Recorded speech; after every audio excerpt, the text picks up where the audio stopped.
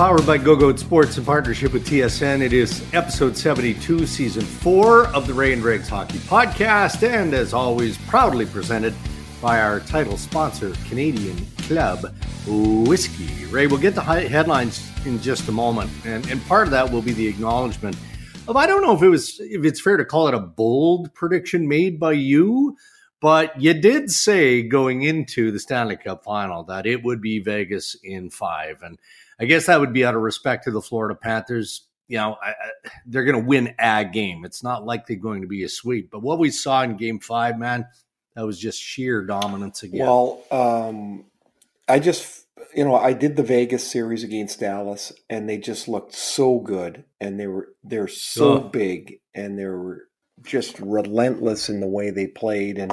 But they just dominated the team game. And I just felt like Florida was, it just felt to me they were getting to the point they were on fumes. Like they had, I can't imagine how many times it must have felt like they were pushing the boulder up the hill.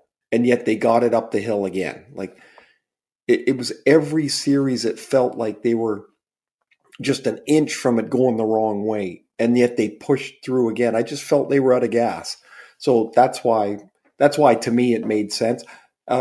I think well more than half, I think, thought Vegas was going to win. They just felt it was deeper in the series. I didn't think Vegas had, or Florida had much left. And as it turned out, they really physically didn't. Yeah, we'll get to the injuries here momentarily, and I know that you feel the same of Paul Maurice that I do. One of our favorite people, terrific guest, so well spoken, so good for the game. Does he play the media on occasion? Sure, he does. Most NHL coaches and the experienced players do. You probably caught his post-game interview with Jackie Redmond last night. For him to go through the emotional run that dates back to the regular season, right? And the investment from the coaches, from the players, from the trainers, from management, from everyone, and then have the presence of mind to not only roll through the list of injuries, but to put it in perspective and still acknowledge how proud he was of that group mere minutes after losing the Stanley Cup final. There's no more games to play this year. Again, that speaks, at least to me, a person who knows him pretty well, of where Paul is in his life. Like, he's at peace, right? He recognizes how difficult it is to go deep into the playoffs. Disappointed, oh boy, beyond belief. But also taking stock of the experiences and how tightly together that group of Florida Panthers is now moving forward. I kept going back to when he left in Winnipeg, when he said, it's time for a change. Yeah. And as much as it was time for a change for the Winnipeg Jets, it was time for a change for Paul. Like he needed to step away. He needed to, I hate the refresh and recharge. I mean, like he just needed to get away from the game. And, he had a great line somewhere, and he said, I was tired of catching fish every day. It was time to get back in. And then the opportunity in Florida came, and he did he did an amazing job. I think it was a masterful job of coaching, manipulating a roster that was undermanned, undersized, under health, if that's a word. All of it. I thought he and his coaching staff did a really great job. And then, of course, it gets to the players that were just magnificent in the way that they played. I mean, I don't know how Florida can look at that. And I mean, I know how they can be disappointed, but how they can't be just immensely proud of what they did, because at the end of the day, they ran into a bigger, better, faster team. Like the best team for the last 2 months was the Vegas Golden Knights, and they deserve to win. All right. Well, perfect segue to headlines. And so take us back to your playing days here. And maybe you had similar experiences. I mean, you didn't hoist the Stanley Cup, but you played on some pretty good teams at varying stages of your career. So imagine what it must have been like and is like as a player, Ray, to play for an owner who is as committed as Bill Foley. I mean, to make the prediction that he made early on, we're going to win it no later than year 6. Well, it's year 6. So he's committed in every way to win. That empowers management, George McPhee and Kelly McCrimmon, to go out there and focus on that standard, right? And that includes making some very unpopular decisions. The Marc-Andre Fleury saga, not popular. The fact that they dispatched Gerard Gallant, a popular coach, hired Pete DeBoer because they felt tactically Pete DeBoer would give them more than what they had in Gallant. Well, then they fire Pete DeBoer and they replace him with Bruce Cassidy, who maybe was the missing piece in several different ways. So, long-winded way of asking this, like, how good would you feel as a player to be in an environment like that where you knew the coach was the right coach and management was going to do everything possible to help you win a Stanley Cup? Well, it would be remarkable, to have the resources to do it, the wherewithal to do it, the ability to stand back and let your managers do their thing, because they weren't taking pitches to the opposite field for a base hit here. I mean, they swung big a lot. And so in this, it does, I think it's faded a little bit, but it still bugs me how people think that Vegas was gifted a Stanley Cup roster. Go back to that roster. Just look at it, the first year, and you tell me who thought that was a Stanley Cup roster, because I can remember when they came out of the blocks and nobody gave that roster a second look. And so what the league did, just a little revisionist history, I guess, is that they looked at Columbus, they looked at Minnesota, who, even though they were successful, nobody could watch because they were like, oh my God, they're so boring.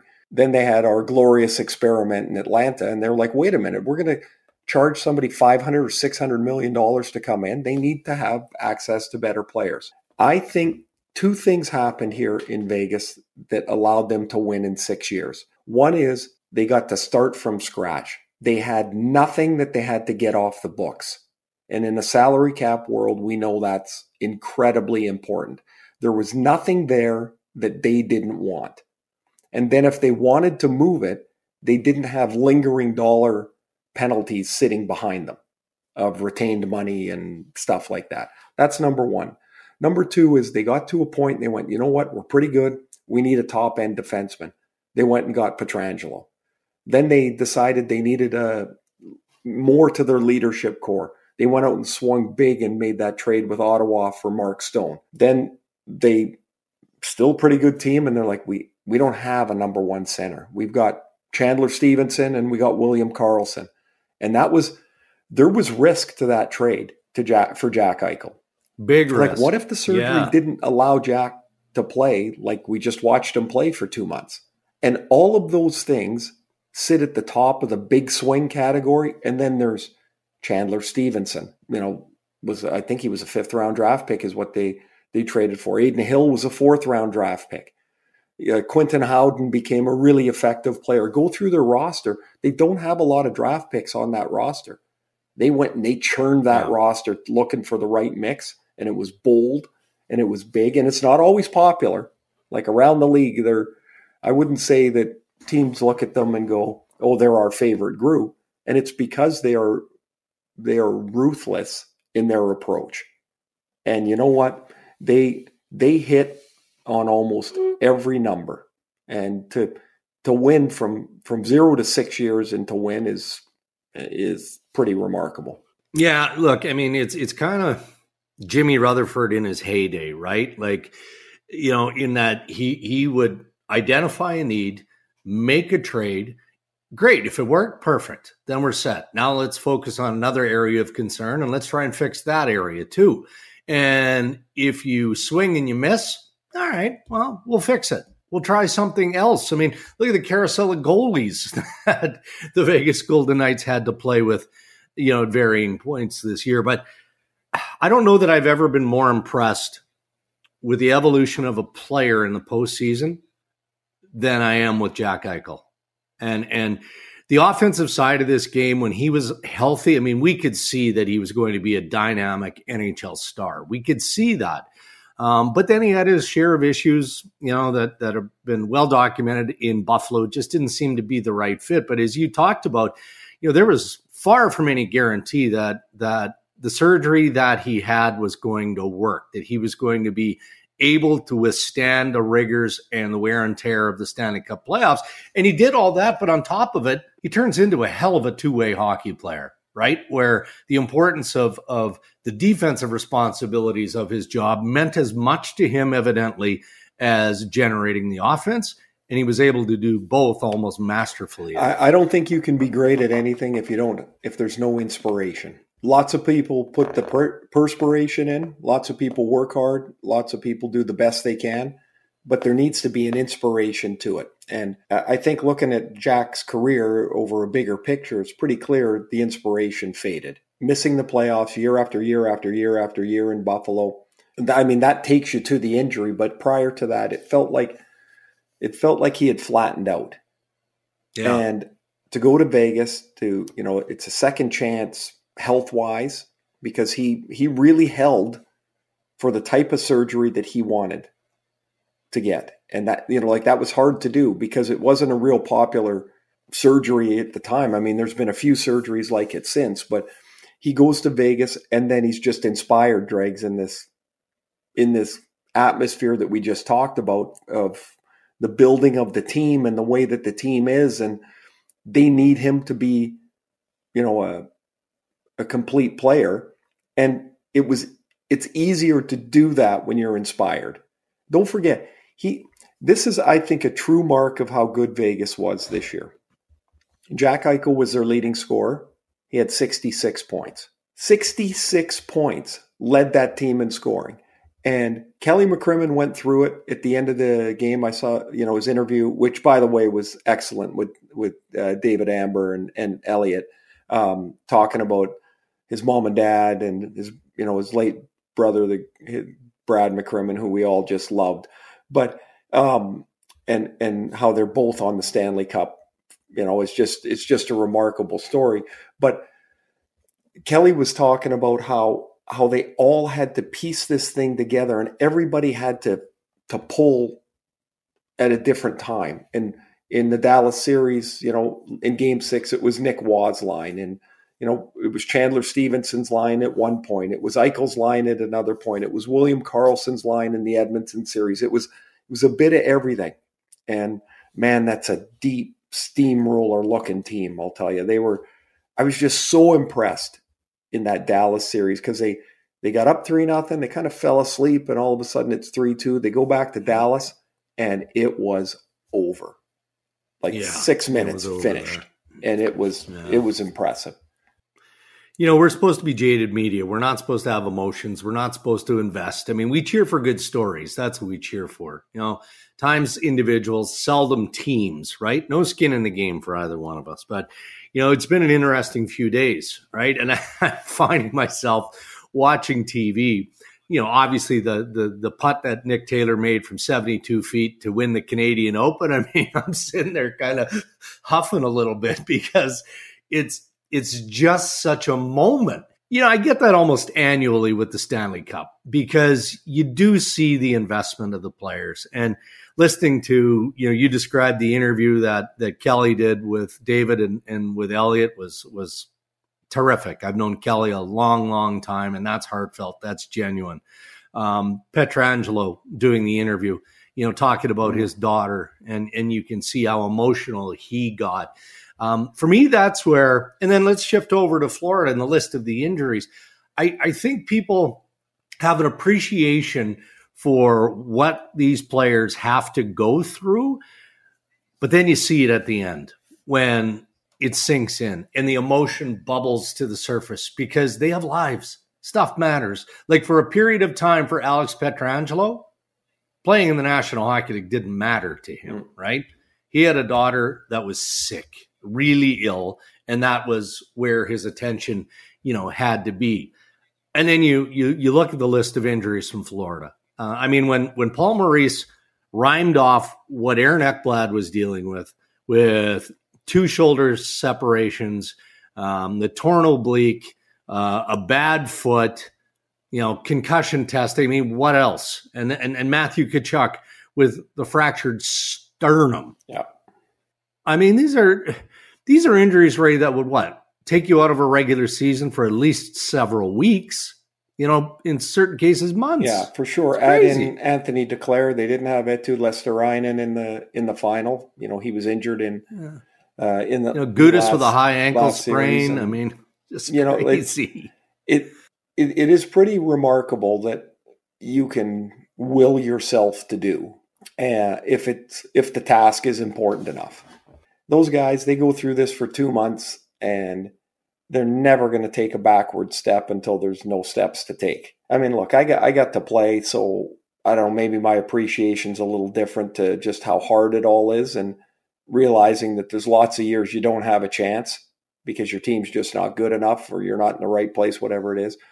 I told Cammie this yesterday when they were bringing the cup out. I said, I remember the first time that I ever saw the Stanley Cup. This will probably surprise you. It was in New Jersey. It was 2003. I had played 18 years in the NHL and retired. Never seen the Stanley Cup. Never seen it live. Never seen it in person. Hadn't been to the Hockey Hall of Fame. And it's underneath the stands. And I've got to get to a place where now I'm broadcasting. I'm going to do an interview after the game. And I walked by it. And it was on its table in the old Brendan Byrne Meadowlands Arena, whatever the hell it was called at the time. And it was just sitting there. And there was, people were 5 or 10 feet away from it, but it was just like it was on display. And I walked by it, Dregs, and I stopped and I felt like a little kid. And my first thought was, it's so shiny. I just couldn't believe it. I was like, I was emotional looking at the thing. And I would never get a chance to hold it or play for it again. And I was like, it was just so, what that trophy looks like and matters and means it's different to me than anything else. There's nothing even close to it. And when I saw it again last night, I was like, man, every year I just am so envious. And I did mention yesterday, I want to mention here, a good buddy of our family, Craig Cunningham, is a pro scout in Vegas. And for those that don't know, Craig had a terrible incident on the ice many, many years ago and collapsed and went into a coma and ended up having part of his leg amputated. And he is the most positive, relentless, resilient person I know. I just love the guy. And he's a pro scout with Vegas, and he's a Stanley Cup champion. His contributions, like Kelly mentioned, to all those scouts is paramount to building a team. But I was just so happy for Craig. He's just an amazing guy. Yeah, and see, that's why you cheer for individuals, right? It's awesome. John Marchessault wins the Conn Smythe. I don't think anybody was surprised, disappointed, any of that. At the end of the day, what does it really matter? But I think what the process speaks to is likely how tight it could have been, right? So, Marchessault had a real good run after the first round, scored a ton of goals, delivered, collection of points. I mean, he for me, he was undeniably a top candidate for Conn Smythe going into Game 5. But then you had the Eichel story and his contributions, and Adin Hill, made his way into the conversation. And our pal Dave Poulin in our pregame coverage said, "Nah, I get it. I understand all that. Mark Stone is going to win the Conn Smythe tonight." Oh, that's okay. I'm going to stop you right there. That is such a Pooley choice. Pooley and I look at the game 180 degrees apart. You'll have to ask him about this. So he would say, when I was doing a Leaf game, I would say something about a play that had been made. And at the same time, Pooley in the studio would say something from the defensive player's side. He looks at it one way. Of course he would vote for Mark Stone. And of course I would vote for a small goal scorer.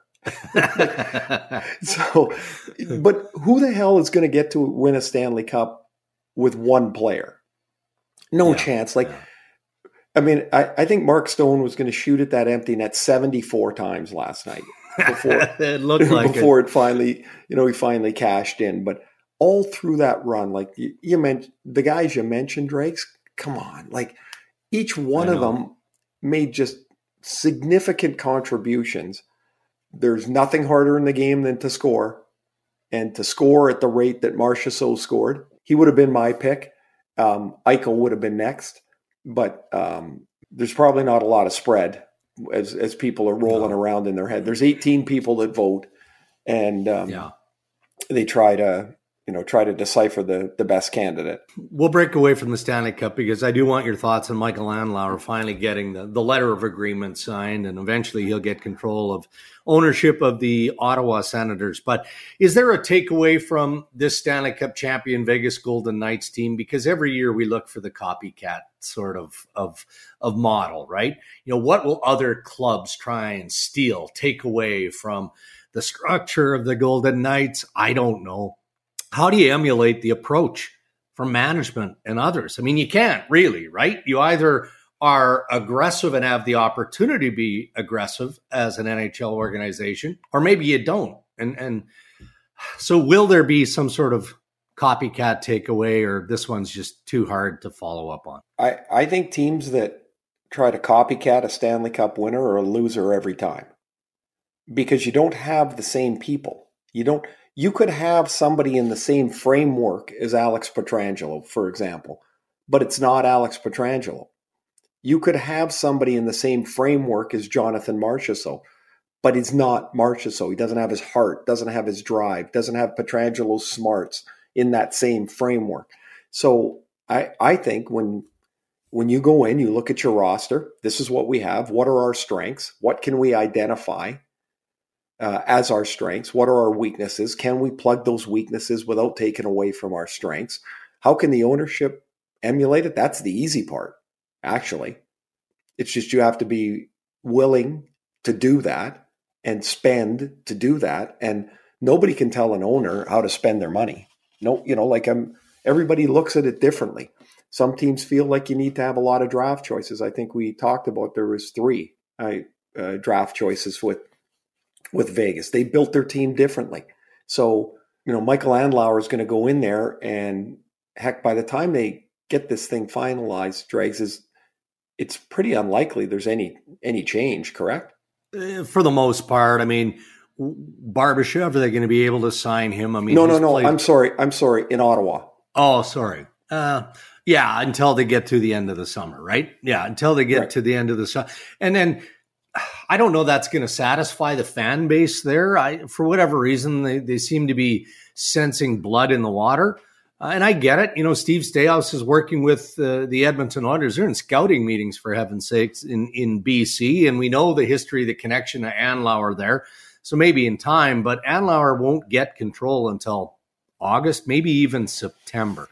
And in the meantime, Pierre Dorian, the GM of the Sens, has a lot of work to do, right? So I'm glad the saga's over. It needed to end for everyone's kind of peace of mind. And I would have picked Michael Andlauer because of his history with the league as a front runner going in. So with all due respect to all the other bidders, and there was significant money involved here, I think that this is probably the best option moving forward for them. Well, it'll be, the excitement of the new ownership brings hope, right? And one of my favorite movies is Shawshank Redemption. Hope is a good thing, Red. Hope, sometimes it's the only thing. And I'm excited for them. They've, it's been a long run here, and they've been in the ditch for a while, and they started to put some really great pieces together. And the next step, we'll see. But there's a lot of people that'll be sitting around all summer in their quiet moments wondering what's going to happen when, will they bring in new people? Will they run forward will DJ Smith be back as a coach? Can you sign people to extensions? Probably not. It's an uncertain time until they really get full control. All right, real quick for fans of the Calgary Flames and the New York Rangers, a couple of coaching hires with Peter Laviolette going onto the New York Rangers bench, not overly surprising, and nor was it surprising that Ryan Huska is promoted, as head coach in Calgary. What do you think? Well, I'll start with Laviolette, and the strangest part of this thing for me is, that had been out there for a month, and why did it take so long to push it across the finish line? So I'm curious, and that probably never find out, but I'm curious as to what the delay was in pushing it over the line. Now, does he bring in a whole new coaching staff? Is it a mix and match? Does the management pick some of the assistants? We'll see there. As for Calgary, Ryan Huska's he's a really terrific guy. He really is. He's a good guy. His dad was the head of the police in Trail. Oh. And so when Ryan was a little kid, so everybody would be like, "Oh, Sergeant Huska's around," and his dad was just watching the game, right? Yeah. Like he's just watching his kid play.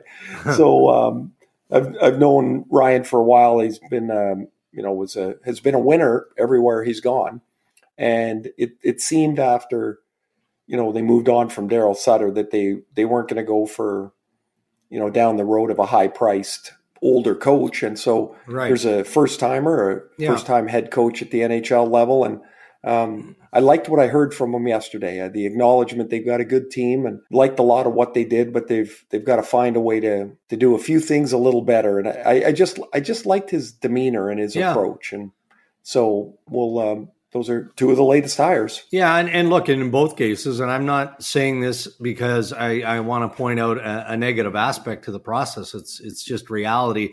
Ownership was heavily involved, right? I mean, you need ownership approval, and I'm fine with that. And I'm interested. I'm intrigued by the direction of the Calgary Flames. There's a lot of cap work that needs to get done there, but at least now they've got all the bases covered from coaching and management.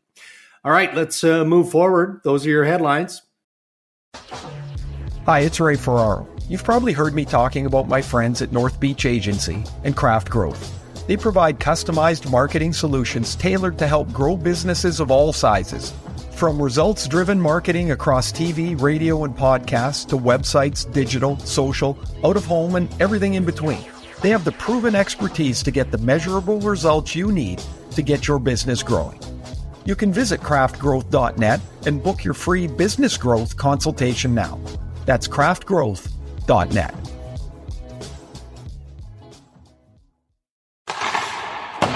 Chris Abbott is a presentation, Ray, of Botano.ca, now available in Ontario. And every episode, Botano reminds us that game starts now. And we're going to shift temporarily over to golf. And why wouldn't we, right? We've got the U.S. Open ready to fly here, so I'm looking forward to it. Another major that I'm involved with in a pool. All kinds of activities, all kinds of transactions you can engage with on Botano.ca, including the overall winner.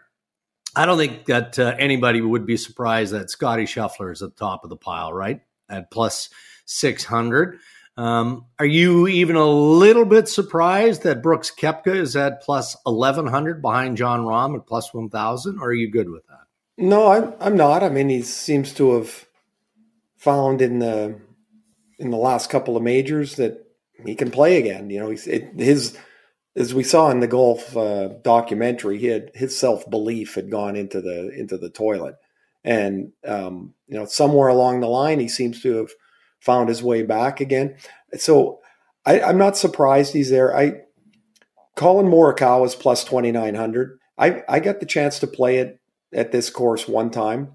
When your ball goes into the rough, this was just like on a normal day. Yeah. It's like the ball was weighted with an anchor. It just sinks. Yeah. And so the rough is going to be murder, which of course the U.S. Open takes pride in, right? They love everybody. They want this tournament to be right around even. They don't want anybody at minus 15, and nobody's going to get there.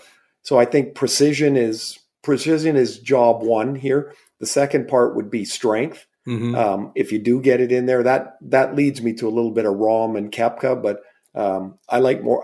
For my longish pick, I like Morikawa this week. Ooh, I like that. Ooh, there's a super short par 3 there, right? Yeah, well, do you mean the super short one or the one that's 270 yards down? No, that one is at 11. It's like 290. That's ridiculous. Yeah, it's murder. It's ridiculous.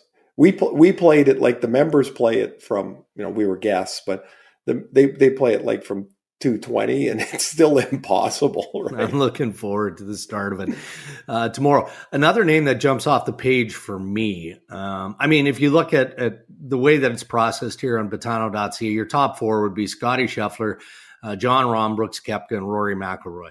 Victor Hovland, he's got his game going this season, right? So I like the Morikawa pick. He seems like he's about ready to win. Hovland does. Yeah. What else have we got? Top 5 finishes. I don't think anyone would surprise us there. Xander Schauffele, plus 490, maybe. California kid. How about Max Homa at plus 600? Okay, he's another guy, another one of those youngish guys that seems like he's about ready to take a leap. But I would have Hovland in front of Homa for me right now as far as being ready, Is Morikawa the dark horse pick for you, or do you want to go deeper into that pile? No, that's as far as I'm going to go because the U.S. Open is so hard. To get way deep into the odds, for somebody to put 4 days of just miraculous play together from the bottom of the board, that seems like a tough one. The odds right now are the same. Morikawa and Tyrrell Hatton. I like, and he's coming off. He made it interesting at the Canadian Open, right? He made a real hard push on the weekend. So Do you think Nick Taylor slept yet? He's a busy dude, man. He's got a lot going on. I don't know.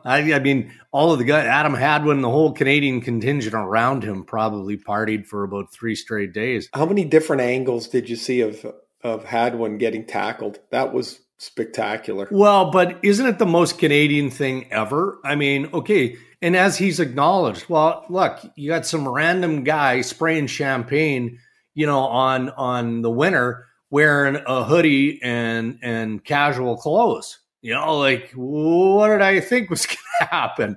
I just can envision that happening in the U.S. There being outrage over it. So yeah, the other thing I did think of as I was watching those people storm the greens, the 18th green is, the members at Oakdale are going to love their green on Monday morning. That thing would have been chopped liver by the time they got off there. I always wonder about the putter throw too, right? Like Nick Taylor threw his putter. It's not coming down nice and flat. It's leaving a divot. When he threw it, I'm like, who's going to go get the putter? Right? Like it was mayhem right away. And so that we didn't talk enough about that, but I was just, it was one of the great, this past year, I've seen 2 things that I haven't been that excited about in a long time in sport. Yeah. And that was Messi and Argentina winning the World Cup, which was just amazing theater, and Nick Taylor winning the other day. For 4 hours, we did not budge. And I've got to play with Nick one time, a couple times actually, with Dan Murphy from Sportsnet. Oh, nice. And we're sitting on the 15th tee, and Murph wanders over and he goes, Nick's 7 under, eh? I go, what? And he goes, yeah, he's 7 under. He was just walking around. It was ridiculous. And that demeanor you saw from him, that's him. That was him. It was like just calm and just a super nice guy. And I was so happy for him. It was just an incredible thing to watch. It was. And let's hope for more of the drama at the U.S. Open this weekend. Again, stay online, Betano.ca, and perhaps next, we've got another podcast coming up on Friday, I believe. So we'll see if we can wedge Chris Abbott out of a meeting and he can join us and we can dive a little bit deeper into what's going on at the U.S. Open. All right, time for Ask Ray and Dregs Anything. You can send us your questions on Twitter and Instagram at Ray and Dregs or on the website, rayandregs.com. Ask Ray and Dregs Anything presented by Doer, the world's most comfortable pants for men and women. Love them, Ray. Love them. You were, I think, one of the first to put me onto Doer way back in the day, right? You said, Dregs, the jeans, the shorts, the T-shirts, you're never going to find a more comfortable wear than what we get at Doer. And now, I don't know, I probably got a half a dozen pieces or so, right? I've got to beef up because, no, not physically. I've got to beef up my collection is what I mean. Okay, good. Okay, yeah. Because every day, when I'm not rustling to get ready for work, I get up in the morning. First thing I want to do is throw on a pair of shorts and a t-shirt because I got to take Tiny for the walk. And I'm mad at myself when I look at it. I don't have the t-shirt ready. It's in the wash. Guess what I'm doing very shortly? I will be shopping online, doer.ca. I don't know if I like the shop online as much as the in-store stuff. There's a Doer place here. I can go get my stuff. Wow. It because, Dregs, I like the stuff to fit, and I don't focus enough when I order online. I can't tell you how many times I've ordered something and I pull out a pair of pants and I go, what have I ordered? 42 leg length? So, yeah, that's probably not going to work. That's not going to work. I'm going to hem it up about 9 inches. So, but the Doer stuff is super comfortable. Love it. Thanks, Doer. And a reminder, if you use code RND15, you will save 15% off everything at doer.ca. To Twitter, and friend of the podcast, Monty, says, Ray, first NHL game versus your first playoff game and the difference in emotions and just the overall experience. I'm sure you have vivid recollection of both. I think I remember more of the first playoff game than I do of my first game. My first game, I was just such a fog. I was just like, am I really here? What am I doing here? And I was in Hartford playing against Boston. The Bruins were my childhood favorite team. And I remember in warm-up just skating around looking at their uniforms and like, gee, this is unbelievable. The first playoff game, I'm just so amped to play, like so much energy, just like you just couldn't believe it that here we were, our team was in the playoffs and they ran us over early and we somehow hung on. We were playing in Quebec City and it was a crazy atmosphere. And so I would say I remember more, but equally exciting. Like it was just amazing to have the opportunity to do both. Well, Monty's asking me first broadcast versus first time primetime broadcast. So 1997, I guess I'm in Edmonton with the Oilers. First experience at the Shark Tank. I mean, you remember that building, man. And, technology wasn't as crisp then as it is now. And, I've got my earpiece in, Ray. I couldn't hear anything, nothing. Bruce Buchanan is a play-by-play guy. He's throwing down to me to set the scene on whatever. And if not for the camera person, like literally go, like waving his arm, start talking, I had no clue. And then this is, for me, it's funny because it was so ridiculous. Scott Moore, who you know well, right, used to be the head of Sportsnet back in the day. So he hires me out of Edmonton. And I'm going to be the national host. Sportsnet had the NHL national package at the time, and I'm hosting in studio. And Scott wanted energy. Like, this has to be just pumped. We got to be fired up for all of this. Well, the first broadcast I did, I was literally yelling. They have an audio department. Yeah, in studio. And I'm like, I'm joined here by Greg Millen and Nick Kibrios. I'm like yelling. And he comes up over the catwalk at the old Sportsnet building. He comes down after like the first segment or whatever. Yeah, you may want to tone it down a little bit. I meant energy, like make sure that the pace is good. You don't have to yell. There are microphones and we have an audio department. So there you go. It was more goofy than emotional. Let's put it that way. How about though? It's just about being in the Shark Tank, but being in those places, it's so loud. Oftentimes you'll know the question in advance. Yeah, and when it's time to go, all I could think of is, I hope he asked me what he said he was going to ask me because I have no idea what he's just said. Whatever comes to you, and you just talk, and you're like, I hope this is it. You've been in that environment many, many times before where it's disconcerting when you can't, the the panels that we did post game at Stanley Cups and all of those things, right? The loud buildings where you're looking at Duthie or you're looking at the host, and exactly what you just said. You know the question that he was supposed to ask, but you can't hear it, so you're hoping. And you see in his eyes, excellent point. You see in his eyes, start talking, and you're like, yeah, but I don't really know what you said. All right, Monty, thank you for that. Hockey question, Instagram from Kyle Whitman at Kyloo 2014.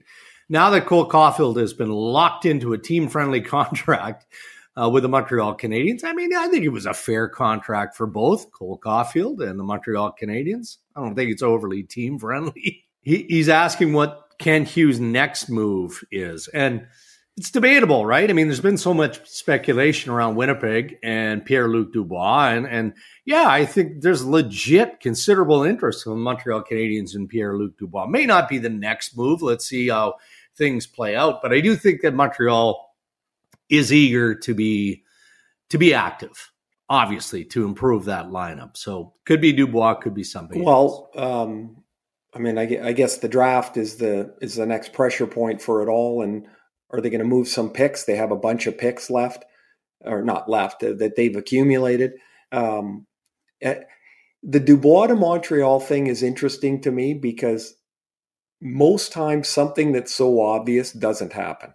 I mean, sometimes it does. Most times, you're right. Most times it just doesn't. Yeah. And I was like, So the more I keep hearing about it like it's a foregone conclusion, the more I think, well, maybe not. I don't even have any reason why to say that, except just past history is a little different. Yeah, and Montreal isn't the only team on his list. I mean, Pat Brisson, the agent, Pierre-Luc are going to want to work with Cheveldayoff and the Winnipeg Jets because Winnipeg owns his rights. He's a restricted free agent. He's not going to sign, but they own his rights for another year. How about one more? I don't know. You want to talk about Mitch Marner or Blake Wheeler? I'll give you an option. Whatever you'd like. I mean, low-hanging fruit, clickbait, Mitch Marner. Yeah, but Mitch Marner, they're not trading Mitch Marner, if that's the question. Yeah, it is. I mean, they might, but I on Twitter. Well, what would I'm with you. Like, you can agree or disagree with the approach that Brendan Shanahan took before hiring Brad Treliving as his general manager, but he did have conversation with the core four and said that it's his preference. He wants to keep that group intact. Not going to be easy because Willie Nylander needs a new contract. You've got the negotiation with Austin Matthews, which is probably, at least from an entry-level standpoint, going to start now. So then that leaves Marner. There are times I'm open. I'm 100% on board with the criticism of a player's play rate as long as it's fair and just. Marner deserved to be criticized for some of his play in the postseason. No different than a number of other Toronto Maple Leaf players. He seems to be a beacon for negativity in this market. And I guess it's pretty obvious why that is, right? It's because of the contract, and you're not going to move Tavares. So you're stuck and you're in salary cap purgatory. So that's, I think, what kind of fuels it more than anything. What kind of deal are you coming up with for Mitch Marner? No. What are you getting back that gets your attention? I agree. Here's the other thing. I do think at least this is, maybe it doesn't matter. Maybe it does. If you're less combative publicly, it'll probably go a long way. Yeah. That's when I watch, I'm like, there's no need to be like, who cares what, it shouldn't matter to Marner, even though I'm sure it does for those guys because the coverage is nonstop and it must be a colossal pain at some point.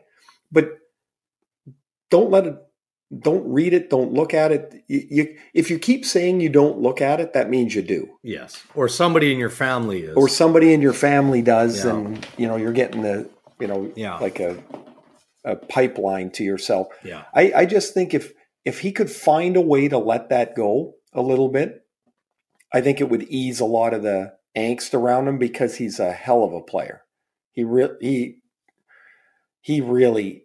is a special player, and to try and craft a deal for him, you're talking about a seismic move. All right, let's give away some merchandise. I think Monty gets a hat, right? Compliments of Betano.ca. Yeah. That was talking about your first game versus your first playoff game and our broadcast moments. Let's give another one away. What do you think? Either the Montreal question or the Marner question. You decide. I think Montreal, because,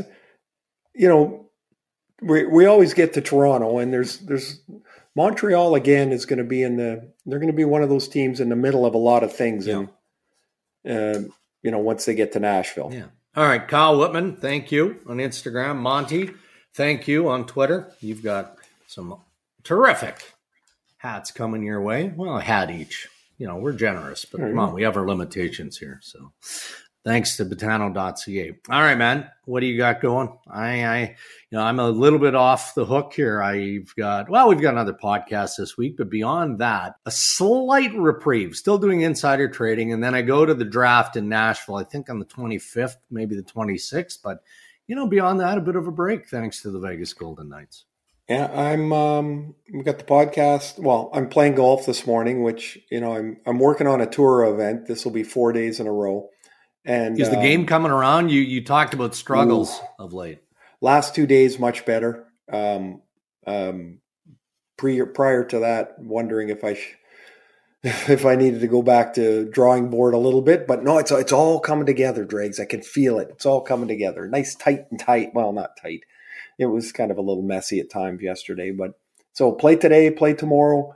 Off to Seattle on the weekend to watch Reese play, and then on to soccer. He's our younger guy. He's 13, and then off to Dallas to watch Riley play in Dallas on early next week. So good for you. Yep. Well, busy time, but we got the podcast Friday. Yeah. Are you guesting? Are you working on it? I'm working on it. Yeah, obviously, we'd like to have somebody from the Vegas Golden Knights in celebration. That time frame's a little sketchy. It's sketchy. I mean, people want to help us out. They do. But, there's a lot of stuff going on. The players. You need somebody upright at that time. Yes, we do. Hey, by the way, you just mentioned Reese in Seattle and soccer. I mean, you, of course, remember Sesame Street, right? Back in the day. The Ted Lasso series, did you watch it from beginning to end? Every episode. Loved it. Okay, Roy Kent is on Sesame Street. Oh. And shocking to no one, he's having conversation with Oscar the Grouch. Oh, of course. That's the first thing I thought of. So there you go. I'll leave everybody who's watching on YouTube and our faithful followers here on the Rain Dregs podcast with Roy Kent and Oscar the Grouch. All right, buddy. Have a good weekend. Oh, yeah, no, hold on. Have a good couple of days. Yeah. We'll be back Friday. No. Thanks, everyone, for listening. You bet. Shout out to our partners who make the pod possible. Our title sponsor, Canadian Club, who ask, are you over beer? Betano.ca, now available in Ontario. The game starts now. And by Doer, use code RNDPants, and you will save 15% of everything at Doer.ca. Episode 72 of the Ray and Dregs Hockey Podcast. Until episode 73, stay safe, everybody.